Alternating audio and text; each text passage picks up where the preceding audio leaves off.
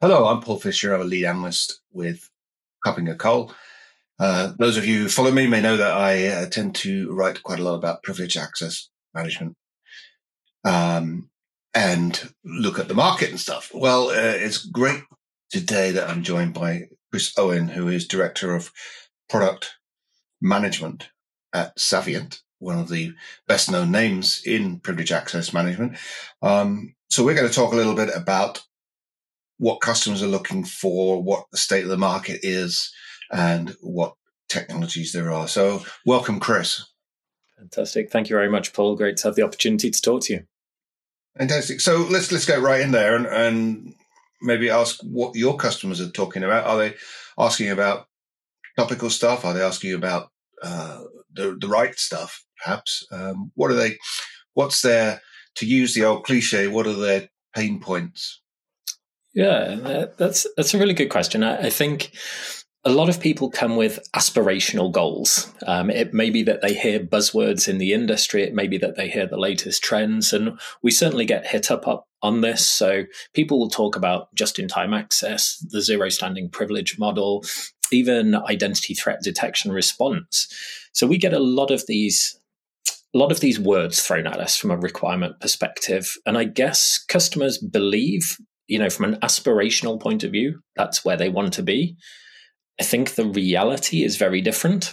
If you look at the maturity that most kind of organizations are at the moment, the majority of customers we speak to are still struggling to do the basics. So I think whilst we hear all these great things, it's a hard slog to actually get to that point in time for them. And we almost need to reset people's expectations a lot of the time in conversations that we have. I'm sure you probably find similar yourself, people coming to you asking what's the latest and greatest we can do in identity, but you have to start with the basics. Well, you're right, actually. When I do conferences and things, I do feel sometimes I'm up there talking about sort of the blue sky or what's happening tomorrow. But actually, yeah, you do find that a lot of customers and a lot of the people that attend are not CISOs. They're not sort of senior people, but they are people that have been entrusted with setting up some kind of PAM system, and they may even be administrators. And they find it like, I totally agree that they're just setting up a basic PAM system or solution is basically what they want. And they don't necessarily need session management straight away. They don't necessarily need all the bells and whistles and analytics that comes with some PAM packages. I think that whilst we do talk about sort of what's cool, I tend to think that we should talk about things like just in time and zero standing privilege, because they are ultimately goals that we should be trying to achieve. And actually, those two things can be combined with a more simple approach to PAM anyway. What do you think? Yeah, absolutely. I think if you look at the main objective that organizations have when they implement a PAM solution, there'll be different drivers. It may be compliance, it may be security best practice, cyber insurance. But ultimately, people want to reduce risk. That's the number one thing that organizations want to do. If we look back over the last 20 years of kind of the privileged access market and look at what we've done, I think as a market, our approach was right at the time, but is perhaps wrong now, because when you look at it, what we tend to do is centralize privilege. So we go out there, we discover everything, we put it in a storage area, we call it a vault, and we control access to it. And then we create a bunch of policies that define what somebody can do on an endpoint. The reality is that's not risk reduction. That's mitigating certain risks, and it's centralizing it. So the whole move to zero standing privilege is, let's de-risk everything. Let's move to this model of just in time. I think now in the market, what we're starting to see is more converged identity solutions that combine elements of IAM, elements of PAM. And really what that enables is for you to go down the provisioning route. That then facilitates just-in-time and zero-standing privilege. So we're seeing this whole market shift at the moment to this type of model. Yeah, and we are seeing new types of vendor or technologies coming in, like cloud infrastructure entitlement management, and we are seeing also traditional identity providers looking at how they can provide some kind of PAM on the back of their traditional identity technology, which both of those things are actually, I think, quite a good thing. But what I've mentioned too, the CIEM and zero standing privilege isn't the technology; it's a goal. But what else are you hearing from your kind of research? What else do you think? You mentioned that some of the things we're doing have been wrong. So what would you see as a sort of a modern yet affordable, easy to deploy, easy to manage PAM in the near future? Yeah. I mean, I'm a big believer in speaking the truth, so I'm probably going to say a lot of those things in itself are aspirational. As much as I want to claim, we can solve all the problems in the world. I think what we're seeing is a market evolve. What we're seeing is vendors look to consolidate technological capabilities. So you'll see IGA vendors moving more into the privilege space, privileged vendors moving into the IAM world, and we'll see a lot more mergers and acquisitions take place over the next kind of 2 years in this area. You mentioned the KIEM, cloud infrastructure entitlements management space. That is very much straddling IGA and PAM at the moment. There's vendors on both sides trying to do this, and there's then dedicated vendors that just focus on cloud infrastructure entitlements management. I think we've got to look at this from a value perspective. Entitlements management is really the new battleground for PAM, simply because of cloud and how the permission structure works there. So what we're also likely to see is the world of cloud security posture management and ITDR come together as well, all under this single converged platform that really looks to provide identity-based security controls. And it shouldn't matter whether it's HR integration, ERP integration, or privilege. It's all one and the same thing, because ultimately our data is everywhere now. I would say the one anomaly in the market is DevOps and secrets management. That is, I like to call it the elephant in the room, because the reality is these identity platforms don't lend themselves to being in line in the developer path. It just adds too much friction.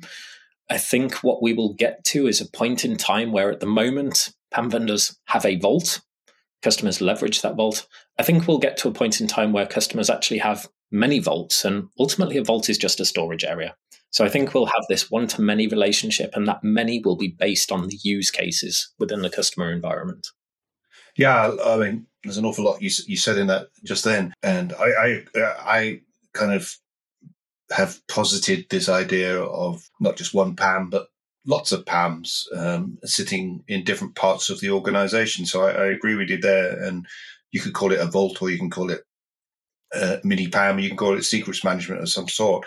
But it's a very good statement here that I think came from your company, that the market may have the approach wrong. If we're still 15 years into maturity and organizations still cannot get on top of privilege. And it's interesting in at least the 4 years that I've been covering PAM for Coppinger, that unlike most identity markets or cybersecurity markets, the number of vendors keeps expanding rather than getting smaller. And although there's M&A and things like that happening, and yet when I did the first leadership compass, I think there was something like 20 vendors. The last one was 26. And likely there'll be the same in the next one. So that suggests the market is still in a huge flux, even after 15 years of development. And it seems to be all up for grabs. Absolutely. And I think that leads, to what you said about the statement at the start. I think as a market, we've solved the problems of old, or we thought we had, and we did what we thought was the right approach at the time. But I think now that approach is clearly wrong. And I think we as an industry need to pivot. We need to move away from this centralization of credentials, that there's just no need for it. It's not solving the problem. But if we look at where customers get stuck, they're not moving past the basics of discovery. Where is all this privilege? How do I onboard it? How do I know what I can cut out? If people are stuck there, we can't do all these fancy use cases looking at, what are my entitlements in the cloud? Go and discover them, tell me the risk, onboard them, and look at technologies such as AI, ML to help us move forward.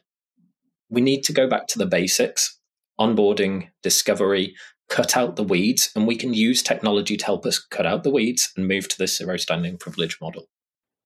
Do you think we might even get to a situation where there's no such thing as privileged access because everything will be assessed just in time and on a need basis, sort of attribute based? So the identity would have attributes attached to it that say it needs to do this and that. And then you decide whether it's privileged or not because the action becomes privileged rather than the identity. So we might end up with not even calling it privileged access management it could be future. Highly classified as access management. And when you think about access to sensitive data, that's what we're protecting. This is no longer about IT administrators and servers, because even that concept could go away in the next kind of 5 to 10 years. So we definitely have to look at our approach. We definitely have to think about business users accessing sensitive data, how they go about that. But absolutely, let's get rid of privilege. That solves a major problem. Let's create this just-in-time model for every type of access we have. Yeah. And another thing that I've noticed, and it's not just in this area, but in dashboarding and management tools in general, that we are moving much more to a kind of consumer-like interface or a wizard-driven interface, or even low-code, no-code add-ons and things, which suggests that there is a demand for organizations to have less senior people being made so-called administrators, but they're not at the administrators of old, with all the power to, take over people's desktops and things, but more sort of I was going to say micromanagers, but that's not a good term, but sort of mini managers of perhaps, one department. Yeah, absolutely. I think there's something to be admired about consumer-driven tools in our lives. If you look at vendors that actually started with, personal password management as an objective and came out with these really nice browser integrations where you could just go in, you've got a personal storage area for credentials, it will inject them into websites. There's a real nice, slick user experience with those type of tools.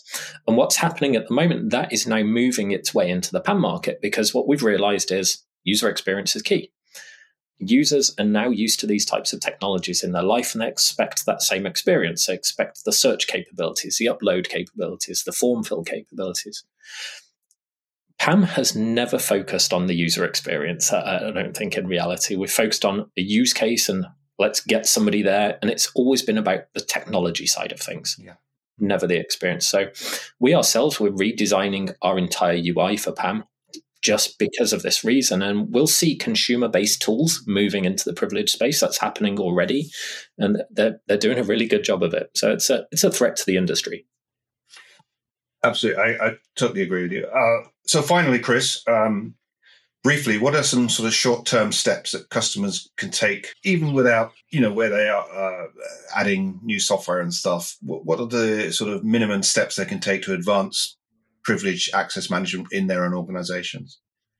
Yeah, I think, if this is a greenfield environment, just going about implementing a PAM tool, do the basics and do them well.